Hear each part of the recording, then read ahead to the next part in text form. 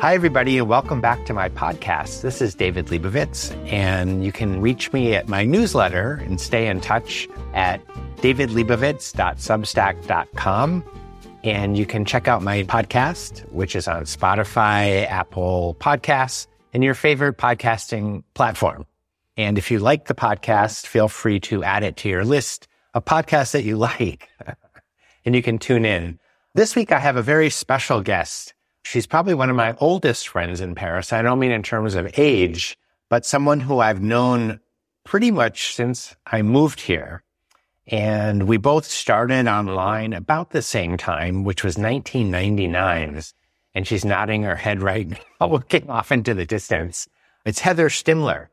And Heather has a website called Secrets of Paris and a tour business. You're a food writer. You're a travel writer, but you write about food. Mm-hmm. We had a Paris pastry app that we designed together, which no longer exists.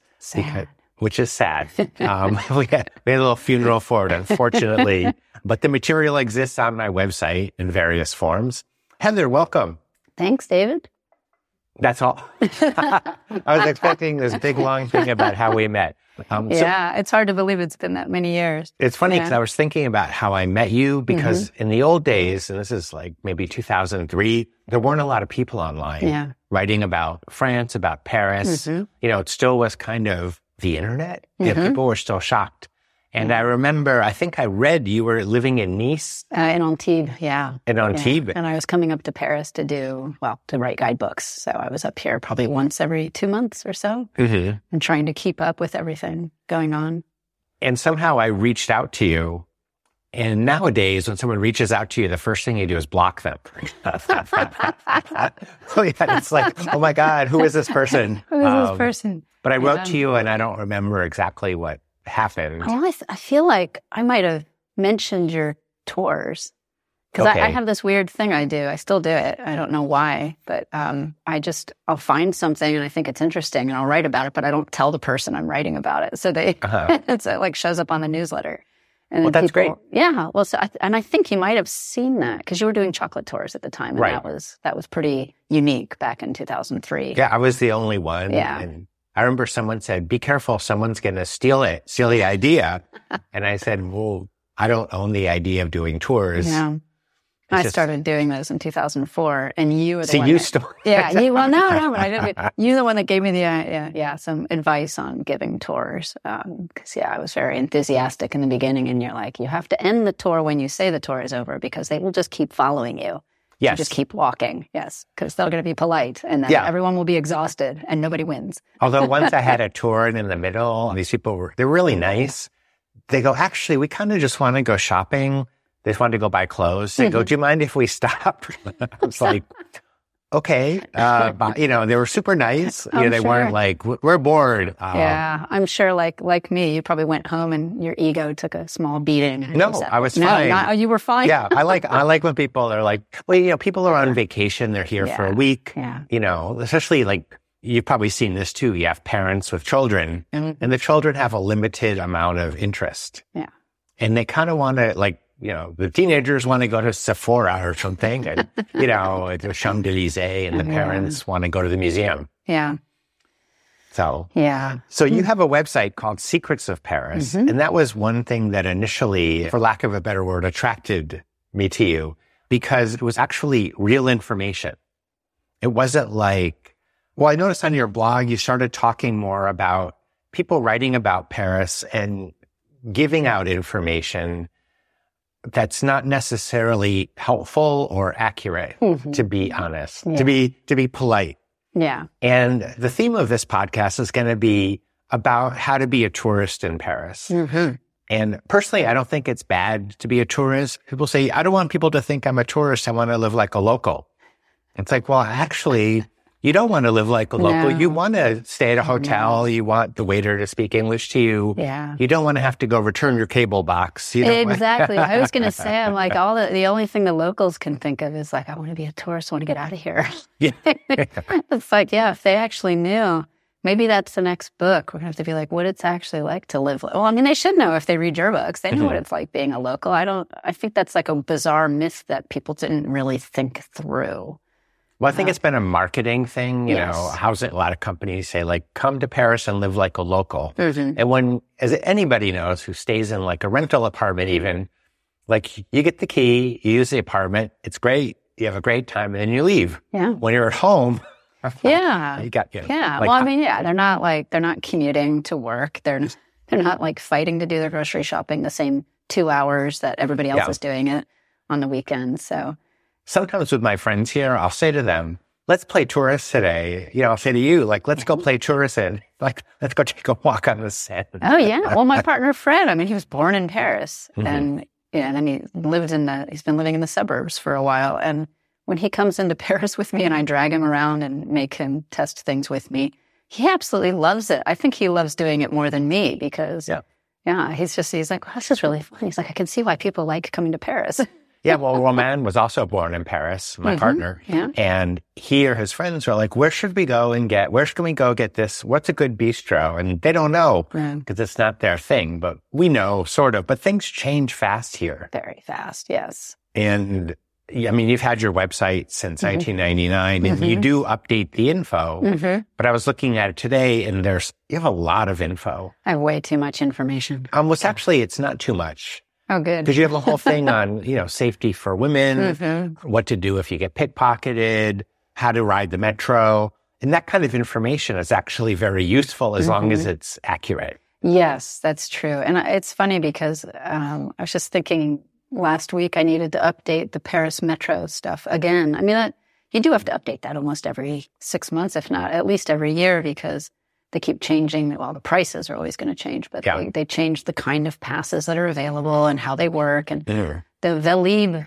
information keeps changing, and that's so hard to check. It's hard to check it sometimes because my experience as a resident is very different from experience as a tourist. And some of these things weren't meant to be for tourists. So it's also that. So I found out by accident from our friend Cynthia, who is American, and she comes over and spends a while. But she's like, they take 300 euros deposit on your card for a U.S. card, not for a European card, but for the U.S. They just deduct it and then they return it. She's like, but if you're trying to keep the bike for like multiple, weeks, she's like, it starts adding up where you've got more taken out than have been reimbursed and you can't keep track. So she's like, you might want to recommend people just rent a bike somewhere at a bike shop. Well, people have asked me because now they're going ticketless with the metro. Yes. And it used to be you went with your credit card or you could buy at the cash at the window a book of tickets at Carnet, or you could buy a week-long pass or a month pass. And now it's all machine. The people at the ticket windows don't take money in most of the stations. So true. How does it work? Just explain, because I have a Navigo pass. It's a card. And someone's like, well, do they send it to you? I was like, I don't remember. Oh, the Navigo. Well, so there's a few different Navigos, and the one that the tourists... Which is confusing. Yeah, very confusing. I think it's the Easy Navigo that the tourists use, or maybe it's the Découverte. Maybe, oh gosh. See? Yeah, so because there's one of them. So one of them, it bills you at the end of the month on how much you've used it. Okay. That might be the Easy Navigo. And this is the one I was considering getting. But that's like not for tourists. That's for residents, and it has your photo on it, and obviously it's tied to your bank account. And then I think it's the Découverte is for tourists, and that one you just load it with tickets and then pay as you go. And that's the one I'm actually using now. It's super easy because you can also give it to other people. You can't have two people go through it once. At the same time. Yeah, at the same I kind of like the tickets, even though they were a waste of paper, and they started getting demagnetized. Very easily, They're like, don't store it like next to your wallet, your wallet. Or next to your keys, or next to your phone. Or if you're drinking coffee, or if you're standing too close to a microwave. No, I mean, I think like half of because I still have the tickets. I had Carnet for the airport, going back and forth. I still have those, but I think they still work though. Oh, that's the thing. Like mine, like every single time I go, I have to make sure I'm at a turnstile where there's a window just in case it doesn't work. So I feel like half of them demagnetize. Oh, okay. Yeah. I never thought. I have a few. I mean, I could every once in a while. If I have a pile, I'll just go to the window and be like, "Can you check these?" And she'll check them. And she's like, "Why don't you just get the card?" I'm like, "As soon as I'm done using all these apps, I will get a card." But I don't think you can put the airport tickets on the Découverte. That's the I don't think so. That's I think the other to confusion thing is like what you can put on those cards because they are still transferring it over. So I feel bad for the tourists, but we're just as confused. And, we're confused, but we're used to it. They're like, they want to know how it works. So how do you recommend people come in from the airport? Because I've had people say, how do we get it? What's the best way? And it used to be kind of, to be blunt, scary. Yeah. Because the taxis weren't regulated. Yeah. You'd get a quote unquote tour of Paris, even if you didn't want one. The taxis are actually really good because they are flat rate, no matter how many people are in there. So depending on what side of town you're on. Yes. Yeah. Well, yeah, it's a flat rate for right bank or left bank from which airport.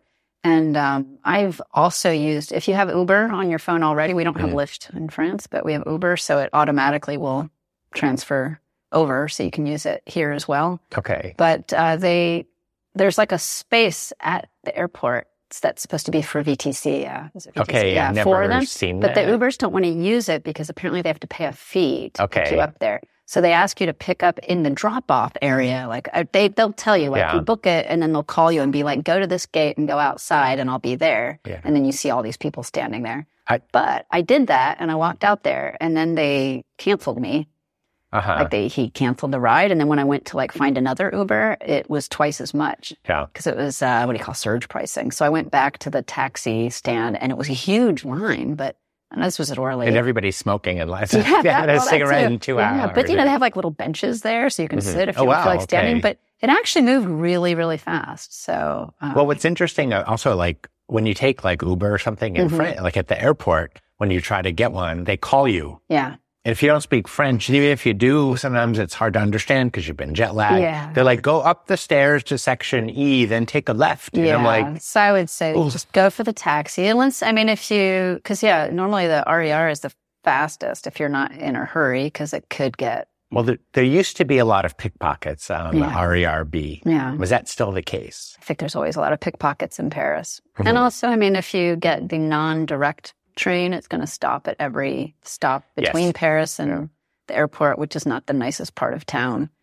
Suburbs, it's the scary suburbs. So I don't know when the last time is somebody's jumped off an RER with your suitcase, but I wouldn't want to, because most Americans will come in on those early flights too. So you're jet lagged. Yeah. And they know it. So. Well, I did once see somebody had their suitcase by the doors and they stopped in some town. And as the doors were shutting, somebody reached in to grab the suitcase, and the people hit the head. There was these hands in the door. And it doesn't happen often, but it does enough to make me tell people, it's really easy to take it. The taxi, I took a taxi last time I came back into France. I took a G7. G7's a very good taxi company. Yeah. Do you have a chance if you take a taxi in France or in Paris, G7's good, mostly. And they have an app, so it works like Uber. Yeah. Just you can see where they are. And the guy was hyper polite. I tipped him. We'll talk about tipping in a minute. I gave him a few euros. He was delighted. Yes. They get so excited even if you just give them a euro these days. And on the ride home, he's like, "You're so nice. Where are you from?" I'm like, "Here." He's like, "No, where are you from?" I'm like, "Here." But a little niceness goes a long way in Paris. Yeah, it does. Well, the taxis used to be famously rude, but then the Ubers came in and gave them competition, and now they're much, much nicer. Yeah, they saw their livelihood go away. Yeah. So a lot of people have said to me over the years, and there's a myth, or is it reality, that French people don't like Americans. That's like saying Americans don't like French people. There's a lot of French people, and there's a lot of Americans. So, so I'm sure it's true for somebody. Yeah. I would say in general, no. Look at how popular American culture, American food, American music. Sneakers. Yeah. Sneakers. Do you remember when you couldn't wear sneakers and it was risky. It was Yeah, I think Pumas were okay when I was a student. It's kind of like the wrestling shoes, almost flat, not the big padded running shoes that we see. But running was also weird when I was a student. Back in 1995, if somebody was running, you would look to see if someone was chasing them. So it was just so weird. Well, I do Pilates, and we take off our shoes and we put them in these cubby holes. And it's funny, I go there, and I'm not exaggerating. There's 20 to 30 pairs of shoes in the studio. Yeah. They have several different, they're all sneakers. They're sneakers, all white, puffy sneakers that we were all told not to wear in France. Yeah. Don't wear jeans, don't wear puffy sneakers. God.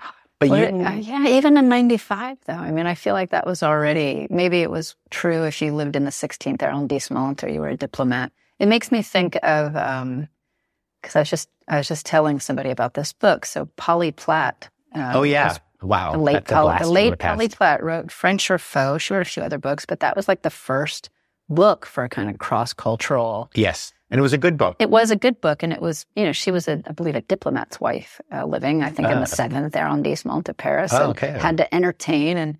And they when I was a student, they made us all get it before we left. And so obviously not the same, it's not really applicable for students. But it did help prepare me for people don't smile at each other on the street. They don't, And women don't smile at men. Like if a man smiles at you. Unless you talk about that on your website. Yes, unless you want him to come home with you, do not smile back. Yeah, and it's funny because I've been here 20 years, and when people smile at me, I'm a little like, what? It's probably because they recognize you at this point. Or it's just, it's weird. It's strange. Well, you and I were walking once, and there was a big crowd of French-speaking people on the sidewalk. Do you remember that? And they all moved out of the way so we could walk through them. It was like a tour group or something. Oh, okay. And we got through the whole group, and then we turned around to each other, and we're like, not Parisians. Because they were all smiling. And they didn't, and they moved. And they moved. So it was like, they must either be from the countryside or from another French-speaking country. But well, that's, speaking of tourism, you do have a thing on your website about if you're a woman and a man starts talking to you on the subway and you're a little wary of his intentions, don't respond because then they hear your accent. And that gives them more, they feel more confident to keep talking. Yeah. I mean, honestly. And we tend to be, Americans tend to be very nice in spite of, Yeah. And we're taught to be polite. Yeah, especially women. Excuse me, I'm not interested. Yeah, exactly. It's like, I don't want to be mean. And, I mean, I hate to point this out too, but I feel like when you live in the United States, and I lived in, Minneapolis and Phoenix and, from Philly, but I do feel like, unfortunately, you have to de-escalate all the time. So even if you're trying to kind of blow somebody off, you have to do it in a polite way because violence can happen and everybody's armed. Now. You never used to be. I know, yeah. But I do feel like in France, someone might yell at you or something, but on the street, if you kind of, blow them off. But I don't feel that same fear that, I need to, I mean, obviously, I'm like this little skinny girl. I probably can't overpower any man on the street. But you and I were once walking up, I think it was in the 18th, we went to a restaurant. And on the way back, I said, I like this neighborhood. It's kind of interesting. And you said, well, I wouldn't feel comfortable living here. Yeah. And I wouldn't feel comfortable walking around. I said, really? And you said, well, you're not a single woman alone. Yeah. And it is different. You don't see those. I know in Italy, my friends who are women have said, taking the bus, there's a lot of wandering hands, shall we say. And it's kind of I've never had that. In San Francisco, that happened because, it was all. Yeah, of course. People did it on purpose. Yeah. But, in Italy, it was all, And I've had that happen here. I mean, it's a long time. I think when I was 20 when I first arrived. So I think, and I had that. I didn't know how people could tell it was American. Now it seems quite obvious. So like the clothes, the hair, the big smile on my face all the time. And your boyfriend, who's a police officer. Yeah. Well, now that helps. That helps. Actually, yes. When I was a student, I'd get touched all the time, and I've been pickpocketed. But the last time I was had anything, somebody tried to take my bag on the metro, and they didn't realize that the guy next to me was a policeman. Oh, that's great. Because I always wonder why they don't have plainclothes police. They do. And I've seen them catch people too. So when I was, I started off being a tour guide for student tours, EF tours. So it's 40, 16-year-olds, and we would take the metro.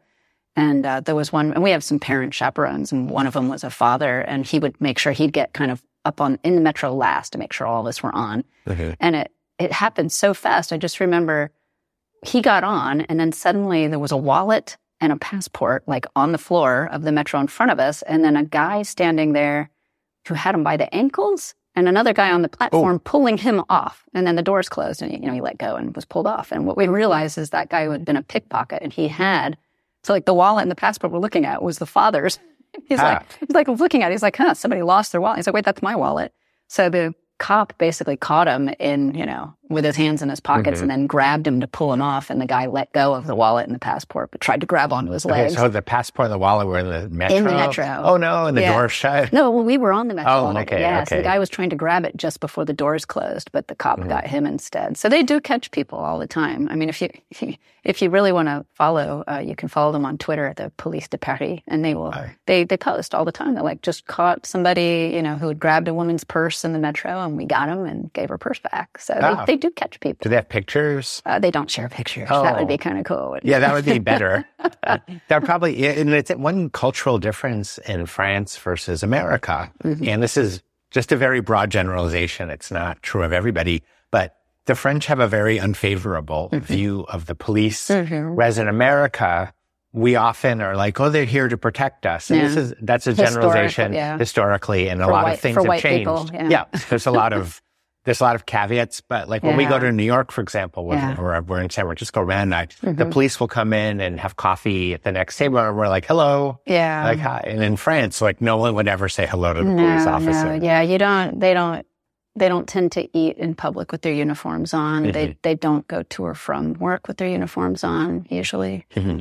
Why is that? Because they're treated badly, and it could also be unsafe. You almost will never, if you ever see one, take a photo, you will never see a police officer in France walking in a uniform by themselves. They will always be at least two. Well, there's always four. Yeah, usually four. And that's for their safety. Okay, but I have to say, and I should maybe talk to Fred about this, your partner. I was like, I'll see like the meter, they're like reading the meters, or they're like somebody's in a cafe and they've like thrown I've never seen anyone get fined for throwing a cigarette butt on the ground, even though it's a finable. I've never seen that in all the years I've been here. I know. But I see like 4 police officers seemingly doing something that seems like a minor infraction. That's not something that's going to get out of control. Yeah. I think it depends, because there's so many different kinds of police. I'm sure it's the same in the U.S., but there's a municipal police, and then there's the different brigades of police. So they have different roles that they do. Okay. Well, so circling back to tourism, we're not talking about police and crime and pickpockets, which are interesting subjects as well in France. It's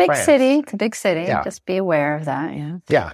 But you gave tours, Secrets of Paris tours for many years. Yeah. And your website, you have a great newsletter. I have to say, I get a lot of newsletters. And it's great because you don't just have, here's what to do this month in Paris. It's like, this is a company that is doing sustainable dishwashing liquid. Yes, or in glass bottles that they deliver by bicycle. Yeah, yes. Which is great. You recently had something about, what was it? Oh, yeah, healthcare center. You know, a lot of people come to Paris and maybe they get sick or they're whenever. And you can actually, there was a healthcare center that you said is open to the public. It's a doctor's office, yeah. It's a doctor's office. It's 20 euros. They speak English. They speak 4 languages. They have coffee. I've never seen that, ever. It's almost more like a clinic than a doctor's office. Yeah. I brought my doctor cassoulet last time. She's like, oh, you make cassoulet? Please bring me some. I bring her food. But yeah, no, I did try. I mean, because I found that the night before I had to leave on vacation, and I was like, I don't know if I should fly like this. Like, do I have a chest infection, or is it just like leftover bronchitis, and am I contagious? All this stuff. So I'm like, I should probably go see a doctor. And I think it was like 2 days before I left, but I couldn't see my generalist, and I was just shocked to see. I'm like, what is this weird place that lets me book at 10 p.m.? Like, that's odd. Yeah, like super odd. But you know, it worked, and they were super nice. And I think, as I heard them talking to somebody in the lobby while I was waiting with my coffee in the other room, but I think that they were saying that they're actually volunteers. Maybe they're doctors. Yeah. And it's a low-cost medical center, which takes care of more people in the community. Because people think healthcare in France is free, but it's actually not. You do pay a certain amount of money for a doctor's appointment. Yeah. You pay a portion of your healthcare costs. And I remember a friend of mine from England told me he was shocked when he moved here. He's like, people were like paying, you give the doctor your clinic. Yeah. But you do get reimbursed by the system, usually, but it's still, there's cash. It's a cash system. But circling back to tourism once again, I do remember something you said to me once, because a lot of people say, we're coming to Paris. We want to go to places off the beaten track. Where there are no tourists. Yes. So you took people to a neighborhood, and I won't mention the neighborhood because I don't want to shame anybody, but it was not in the center of Paris. And I remember you said to me, and I hope I can say this, they said in the middle of the tour, can we go back to Paris? Yeah. Yeah. And I remember. They were in Paris. We were in Paris, yeah. And it was a particular weekend where there was a brocante going on, like a neighborhood flea market. Plus, it was the Porte Ouverte in Belleville. We were on the east side of Paris. And this would have probably been in like 2006 or 2007. So it probably was still quite far off the tourist track. And then there was also something going on at the Canal Saint-Martin. So that I was like, wow, there's all this really cool stuff off the beaten track. And like, we're going to go. And I think we didn't even get to any of the atelier, the artist atelier, because as soon as we came out of the metro and they saw all the towers, they were like, no, we want to go back to Paris. Okay. So they the saw towers of apartments, yeah, like the modern 1960s, towers. Yeah, the 1960s and 70s. And I'm like, oh, but they're really cute. They're like, they're hidden and they're super adorable, but you have to like walk through this to get to there. Well, people have asked me, they said, we're looking for a restaurant that there's no tourists. I'm like, but you're a tourist. You want to go to a restaurant where there are no people. And then there will be tourists. Yeah. It's like, you don't necessarily want to go to a restaurant where, they're not going to, you don't want to go to like a truck stop out in the end of the periphery, where they might have like simple French food, but you might not feel comfortable there. But often, people are staying in tourist-friendly neighborhoods, the 9th, the 2nd, the 6th, and so forth in Marais. It's like, well, how far do you want to take? Do you want to go out to the 15th? Do you want to go out to the 20th? When now, the metro takes you everywhere, and I think people are more adventurous. Yeah. On the other hand, I'm like, well, how's your French? Most waiter, like I've never really met a mean waiter in Paris. Maybe a couple times that someone was grouchy. But, yeah, I had a few grouchy ones, but yeah. But people sometimes will say, well, we were seated in the tourist section. And I'm like, well, because maybe one waiter speaks English and they put them all. Yeah, or maybe they think that that's the nice section. Yeah. It could be also, we're going to put the tourists there. And when I did chocolate tours, I remember somebody wasn't complaining about my tour, but somebody else's online. Yeah. And they said, well, we were very shocked to stay only in the left bank. I was like, well, all the shops are like within walking distance. Yeah. And, taking the metro from one shop and then, taking the metro 20 minutes to another, you're going to visit 4 shops in 3 hours. Whereas in the left bank, you might visit 7 or 8. That's true. I do try to ask people when they say things like, I want to go to a place that's not touristy, blah, blah. I'm like, you show them pictures. No, Click on the picture you want place you want to go to. Yeah, what exactly is it you're looking for? Because if you're looking for like extraordinary food that you think the locals are hiding from the tourists, first of all, that doesn't exist. I have found them. We put them all on our websites. Yeah. Because there's plenty of places where the food's perfectly fine. And I think you even mentioned one over by kind of between me and Jardin des Plantes. Is it Agrumes? Can't remember which one it is. It got written up in the New York Times. Yeah. Before or after? And everybody wanted to go there because it's like, this little hole in the wall that had 3-course meal for like 25 euros. Yeah. And then people were complaining. They're like, it's just a regular restaurant. Yeah. It's like, well, yeah, it's just a regular restaurant, but the locals like it. Yeah. Well, a French friend of mine, when I moved here, she said, David, you do not understand. We go out to eat to be with our friends, not for the food in France. That's true. And she was a cook. She taught cooking classes, but it's true. And there was a period where the food was not great in France. It was it was noted in the media. People were writing books about the decline of French cuisine. Yeah. And then, some people are like, oh, it's fake news or it's French. I hate this term French bashing. I'm like, no, actually a lot of the food was not good for a period. Yeah. And now it's amazing. Now it's like a great. Yeah, they definitely went through a low period, I guess. And it's so much better now. But also, it sounds so horrible to say, but and I know a lot of Americans, it depends on where you live, like you might not have like your own little like cafe or the place that you always go to. But imagine if you had your favorite little bistro, I don't know what it would be called in the States, like your little hole in the wall restaurant that you go to. And then suddenly you go there one night and there's like a group of German tourists or a group of Chinese tourists and they're in the best spot and everybody's like giving them all the attention and everything. And they've taken up all your space and they're noisy. Yeah. Do you really, do you want to be that one for the French people? So, maybe the French people don't want tourists in every single corner of, I think most of them don't even care. Yeah. But yeah. It's also, I've noticed like the French are the loud people. It's not it used to be the Americans were loud and like we shush like French people, like young people. Yeah, but when I did tours, when I did a week-long tour, we had 10 people and we used to go to restaurants, but we made sure we weren't going to impact the feeling of the restaurant, like they might have a private room, because 10 people together tends to be... It takes up a lot of space. You've ever sat at a table next to a group of people having their office party? It can get... So a group of people on vacation. Yeah. But we were careful. But there's a whole movement now about sustainable tourism. Can you talk a little bit about that or what it means to somebody who's may be visiting Paris or France, for example. Oh gosh, yeah, that's sort of a small can of worms. I think most people, when they're talking about it, they tend to be talking about places that are in nature that they're trying to preserve. So, like, I've never been to Thailand, but I'm thinking of the place that the beach, the film was based on. Okay. That suddenly all these people went there and overrun it, and it's big, huge polluted. But you hear people talking about Venice and Rome, about Italy. Barcelona, yeah. I guess in general, just to try to not overrun places with tourists. So, like, to getting to the point where the locals are being pushed out. And I think, but I'm not quite sure if that's the same idea as sustainable. Although, I mean, that's just kind of just being there is jerks. Yeah. I mean, the city of Paris, as you know, at first they welcomed Airbnb with open arms. They had a ceremony at City Hall, and they were like, "Welcome to our city." Yeah. And now they're actively trying to thwart them. Well, they have pretty much. I actually looked at their website recently just to see what was in Paris. Very few places for rent, and they were expensive.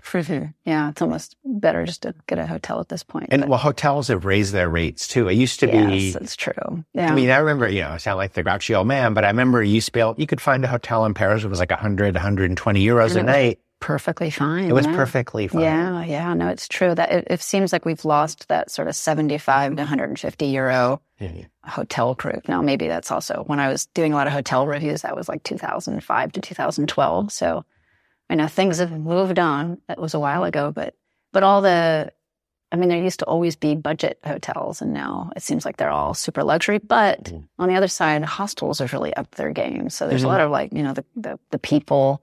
Even things like Mama Shelter and Citizen M, those are more like budget hotels that are stylish, but they're still not. I mean, if you can't afford more than 75 a night, you're going to still be hurting a little bit. Yeah, and there are no in the Airbnbs that I saw that were like under 70 a night were very basic, shall we say. Yeah. I'd rather just be in a youth hostel, honestly, for that. Well, now youth hostels have.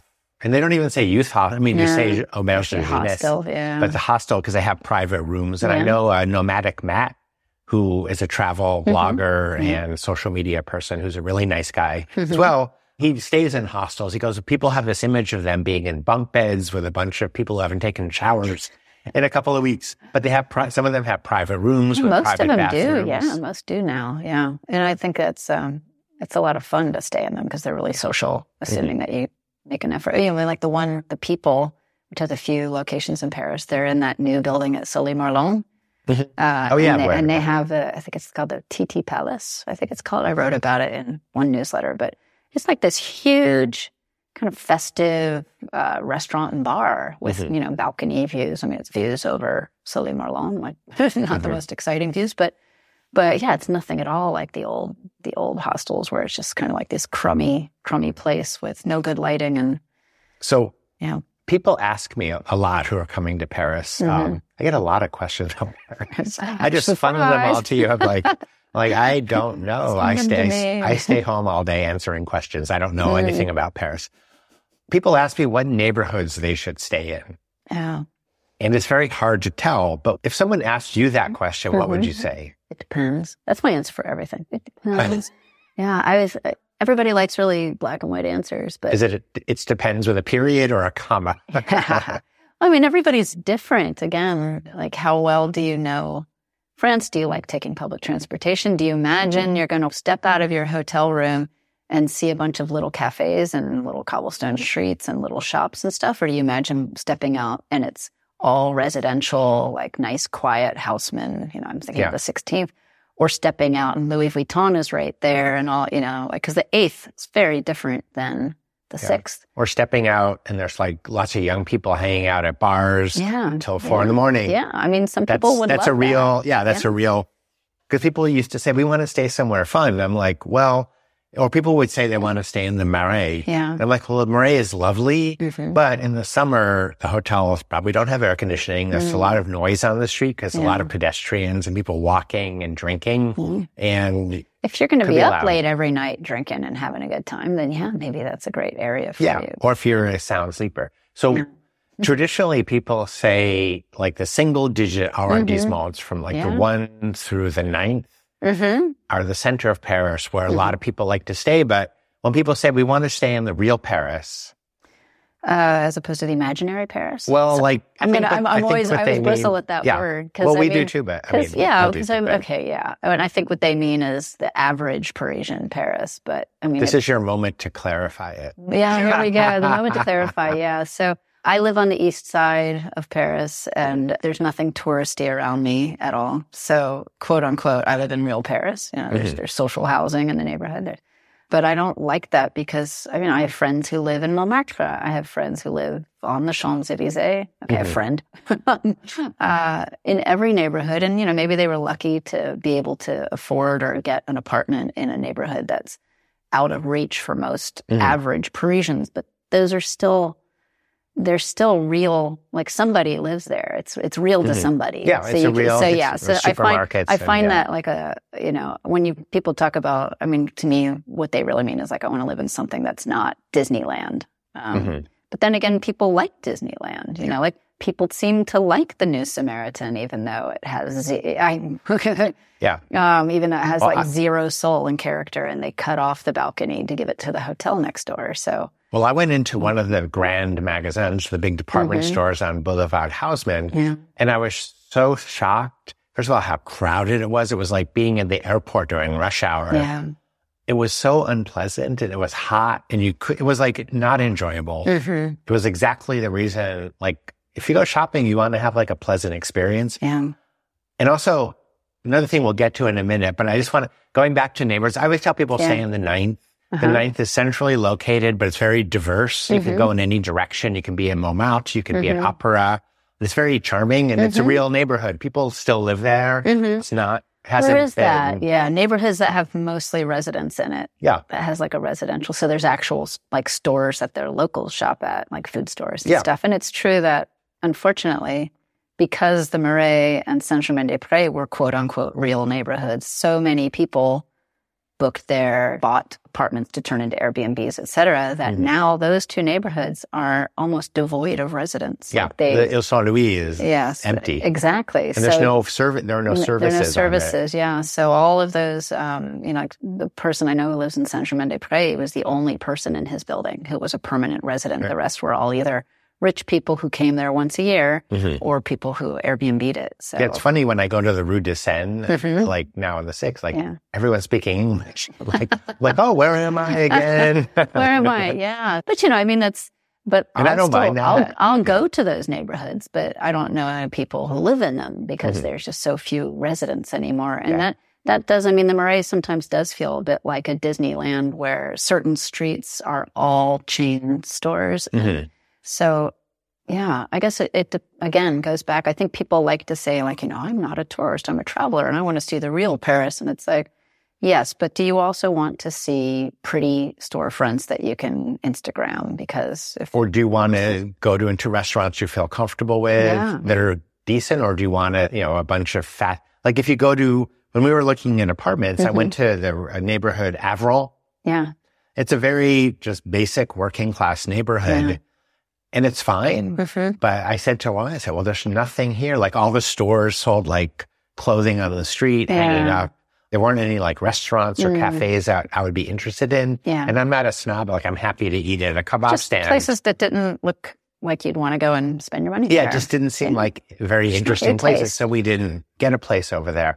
But a big question tourists have, and even some locals have, is tipping.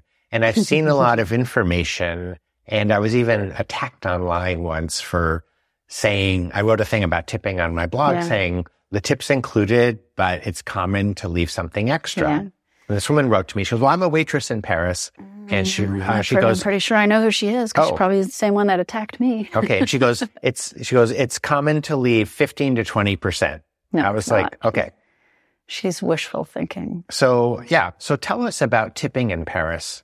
God, yeah. So our friend Forrest and I did a whole little podcast just about that. Well, you did, and I don't want to interrupt, but you said something really interesting there. You said they used to have tips in Paris. Yeah. So talk about that. Yeah, I'd have to go back and reread my own article. I can't remember exactly which year it was, but it was quite recent, like in our lifetime, that the government realized that people were not able to live off of their tips, so that it was an unfair system. Basically, everything we already know that's wrong with the tipping system.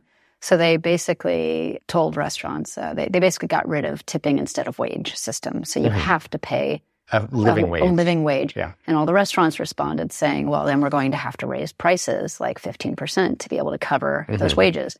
And so that's why it says, and they call it the service. They don't call it tipping.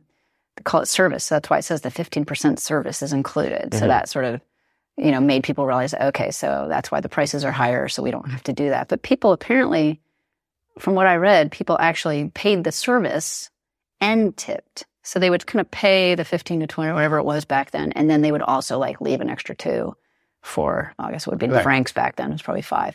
So when they stopped doing the service, when they stopped paying for the waiter's salary, I guess, then people continued tipping, but it was literally going back to being a tip, which is like, if you feel like it. And I know French people that don't tip at all. Yes. Ever. And it's not a bad thing not to tip. No. We're going to get, that person is going to write to us.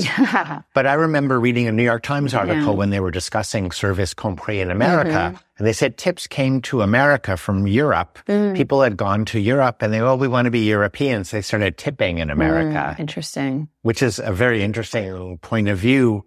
So when someone goes out to eat in Paris, let's say, you and I have lunch or a family of visitors come, they have dinner. The kids are acting up. The waiter's super nice. Gives the kids some toys to play with or some soup or brings the kid out, holds the mom and baby. Do you tip or not? If you want to. But again, there's nothing required. That's why it's a tip. Yeah. It's not required. So, and I told people, if the waiter was taking his time to translate every single item on the menu for you and ask for special things on the side and made the effort to speak English and all that, sure, go ahead and tip them. But don't think it's required, and definitely don't let that stop you from eating out. Because like somebody was just asking me about the Christmas meal at the Jules Verne, and it's like $200 per person. And he's like, what would be? Are they going to be expecting an extra 100 tip? And I was like, well, they might be happy to get an extra 100 tip. That's not good. And so I've always been told, and what I've seen. Well, it's good if you're a waiter. Yeah. And I said, I've always been told by every French person who I've grilled about it, who knows, they're like, it's €2 is considered a nice tip. Like, but if you did like a fancy meal, they're like, you'd probably leave a 20. But they're like, if you left 100, they're like, that would just that's like, you're just kind of obnoxious. And of course they're going to take it, but it's considered obnoxious, like throwing your money around. But also it's not nice for the French people who can't afford to do that. So there's that too. It's like French people don't want there to be tip inflation like that, what's happened in the US, where they feel like I can't eat out because in addition to this, I also have to do this or I'm an asshole. When I brought one of my groups, we went to a well-known restaurant in one of the train stations in Paris.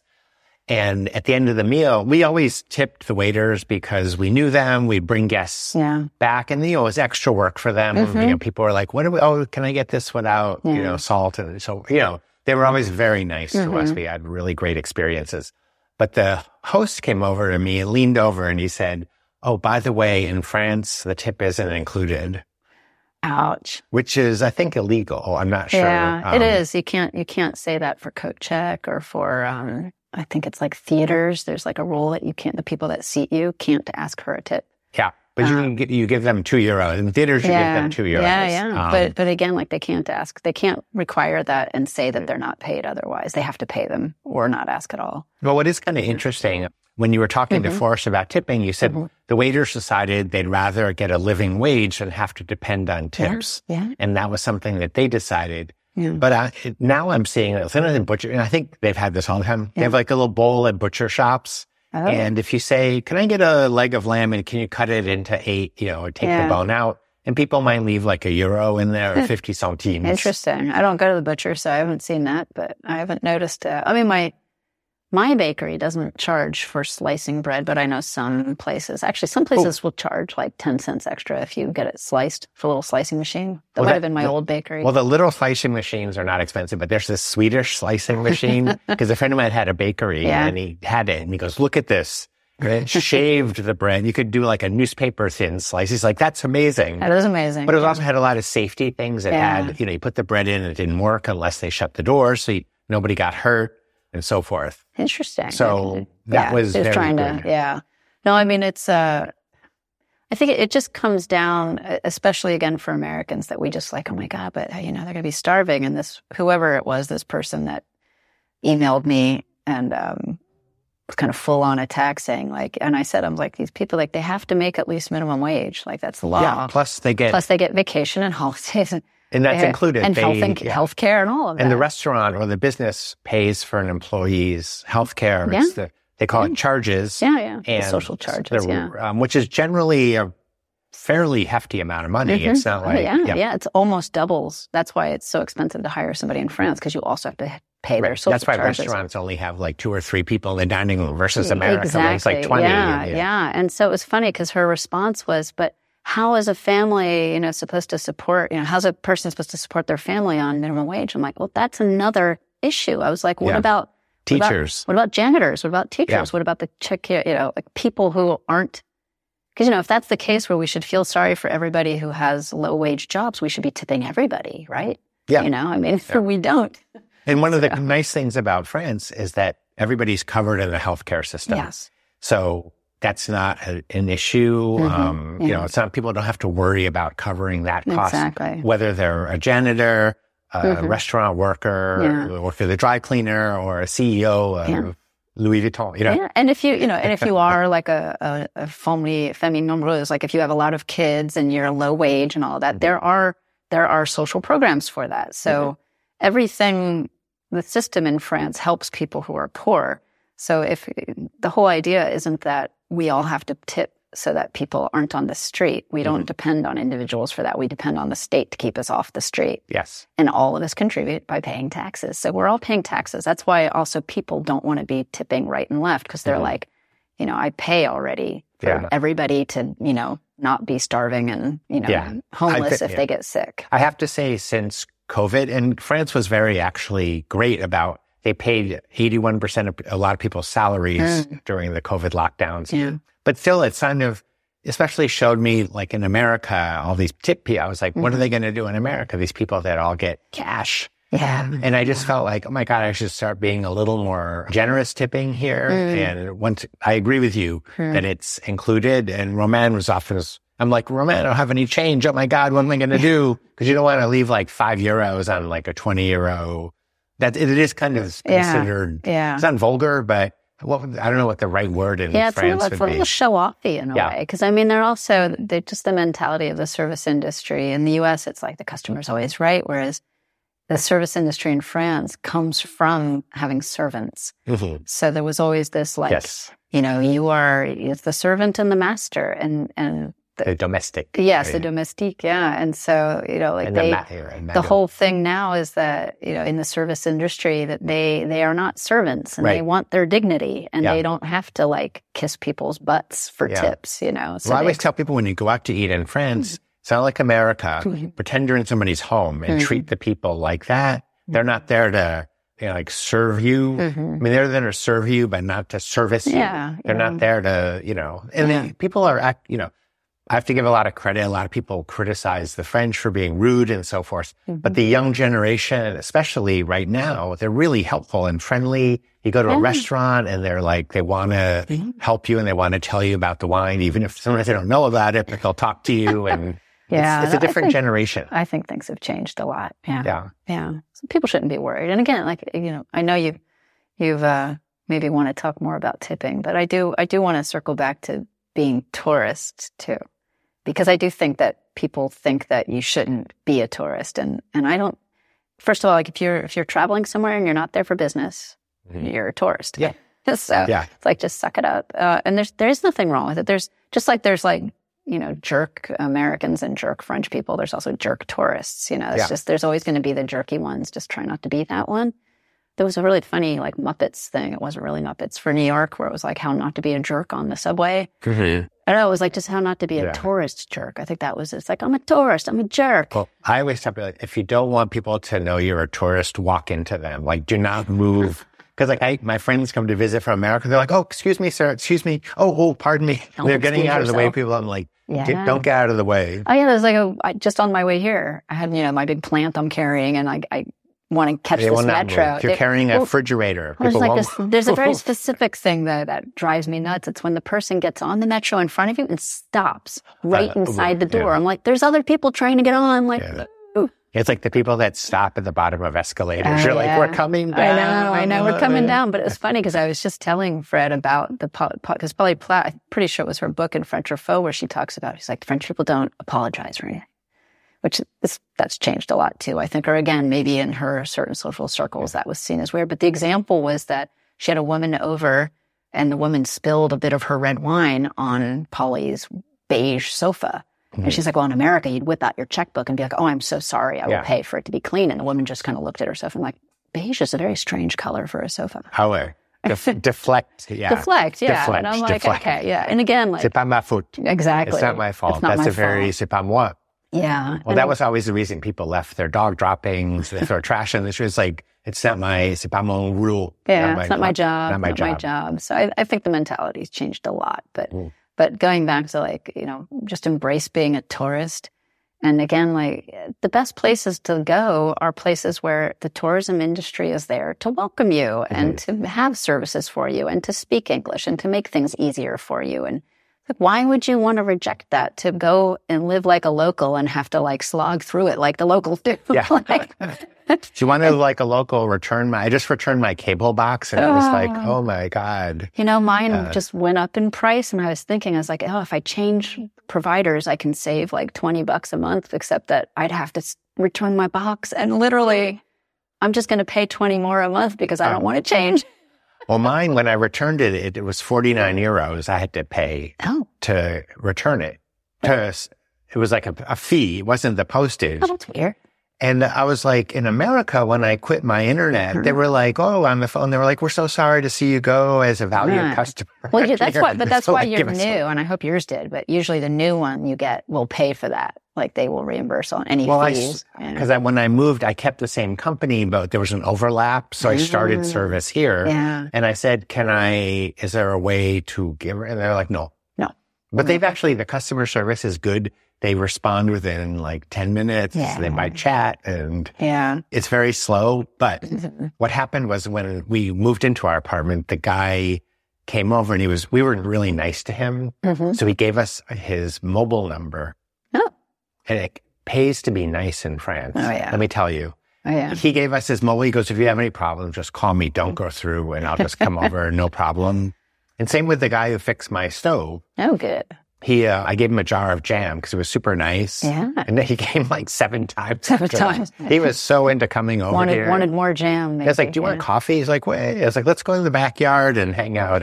See, they treat people like they're humans. But same thing. I mean, again, like the tourism industry, as much as there's a lot of sliminess in there, I think a lot of companies want to just figure out a way to make money off of tourists. So that's, and that's what I try to help people avoid is like where they're paying unnecessarily. But on the other hand, if there's restaurants that are used to having tourists, it's going to be more comfortable for you. They might take American Express and they will have an English version of the menu for you. And, that's not something to be, to feel like, oh, it must be bad because they're nice to the tourists. Well, when people often say like, you should learn some phrases in the language and menus with English are bad.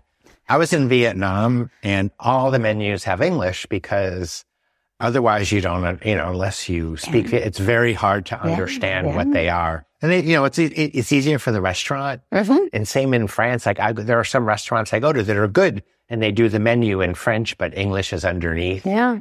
And it actually helps the waiter because then people are sitting there like, what's this? What's this? What's surfeit? And the waiter's like, churval. They don't know the translation. It helped me when I was a guide because also like sometimes I'm like, well, I know, because it depends. So sometimes the restaurant will have like, depending on the restaurant, they'll have something totally vague like, boeuf a la blah, blah, blah, blah. And you're like, and it's some town, like the way they did it. And so like, I would tell them like, well, I know it's beef, but I have no idea what the format is because I don't know what the a la something Well, I know is. Visitors also like to know how it's going to be prepared. I'm like, oh, it's like a steak. And they go, well, is it going to be grilled? Is it going to be sauteed? And a lot of guys like, I don't know. I can ask, but oh man, it's, so people have a lot of questions, but I have to say your website, secretsofparis.com, is really helpful. And as I mentioned earlier in the podcast, people should subscribe to your newsletter, and they can subscribe through your website, secretsofparis.com. Yeah.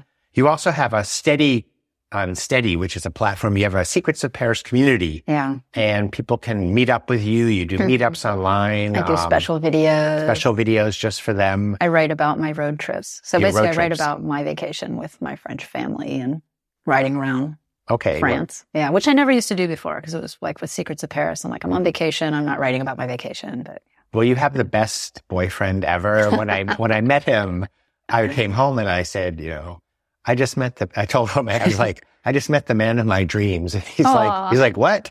I was like, he's taken. That's fine. He loves you guys too. He's just a really nice guy. You should have him over. He'd practice his English. Yeah, no, he's great. And it's very interesting meeting a police officer also in France because, as we talked about earlier, they're sometimes not especially appreciated by people. And that's another discussion for another day. Yeah. But you got a wonderful one. I think people like that because I don't mention my personal life at all in the regular Secrets of Paris, but in the community, I feel a little bit less. Like it's like less weird to be so super exposed. So yeah, like Fred will do little videos with me and chat in his franglais. And I think people like him better than me actually. So yeah, that's like with Romain. Exactly. Yeah, when I started adding him to videos, everyone's like, "Where's Romain?" I'm like, "Where are we all, Romain?" Oh yeah, no, it's true. And it's I think that's also what they want to actually have more interactions, but they need that, like they want to interact, but they also need the safety rails a little bit. So, obviously there's tons of French blogs out there they could follow, but, Yeah, you have to speak French. You have to speak French, exactly, yeah. Well, that's why I have a paid version of my newsletter and free with davidleibovitz.substack.com. And there's both versions because some people don't want to pay, which is fine, or they're fine getting some content. But I do post more stuff that is personal on the paid version. Yeah. And it's fun. It's fun watching like how your apartment got all decorated. And yes, what I should not do if I ever remodel. Well, I told, because I wrote a book about my remodeling, as you know, La Pout. And I said to several people this time, I said, you don't want to be in my next book. And they're like, what are you talking about? I was like, just do a good job. Do a good job. Yeah. Yes. Yeah. All right. Well, thanks for being on the podcast. It was great to see you. Welcome to my apartment again. This is our little recording studio. Heather Stimmler is at secretsofparis.com. She has a lot of tour information. She has a steady group, Secrets of Paris Community. And I do encourage you to subscribe to her newsletter. I'm going to put all this information in the post in my newsletter on Substack. So you'll be able to get all the links there. And you can contact Heather. She's also on Instagram at Secrets of Paris. Yeah. I don't post super often, but yeah, it's fun. I like Instagram. Yeah. Well, you post when you have something to say, which is good. All right. Well, thanks everyone for listening. I'm happy that you tuned in and I appreciate your stopping by and hope you have a good day. Bye-bye. Thanks.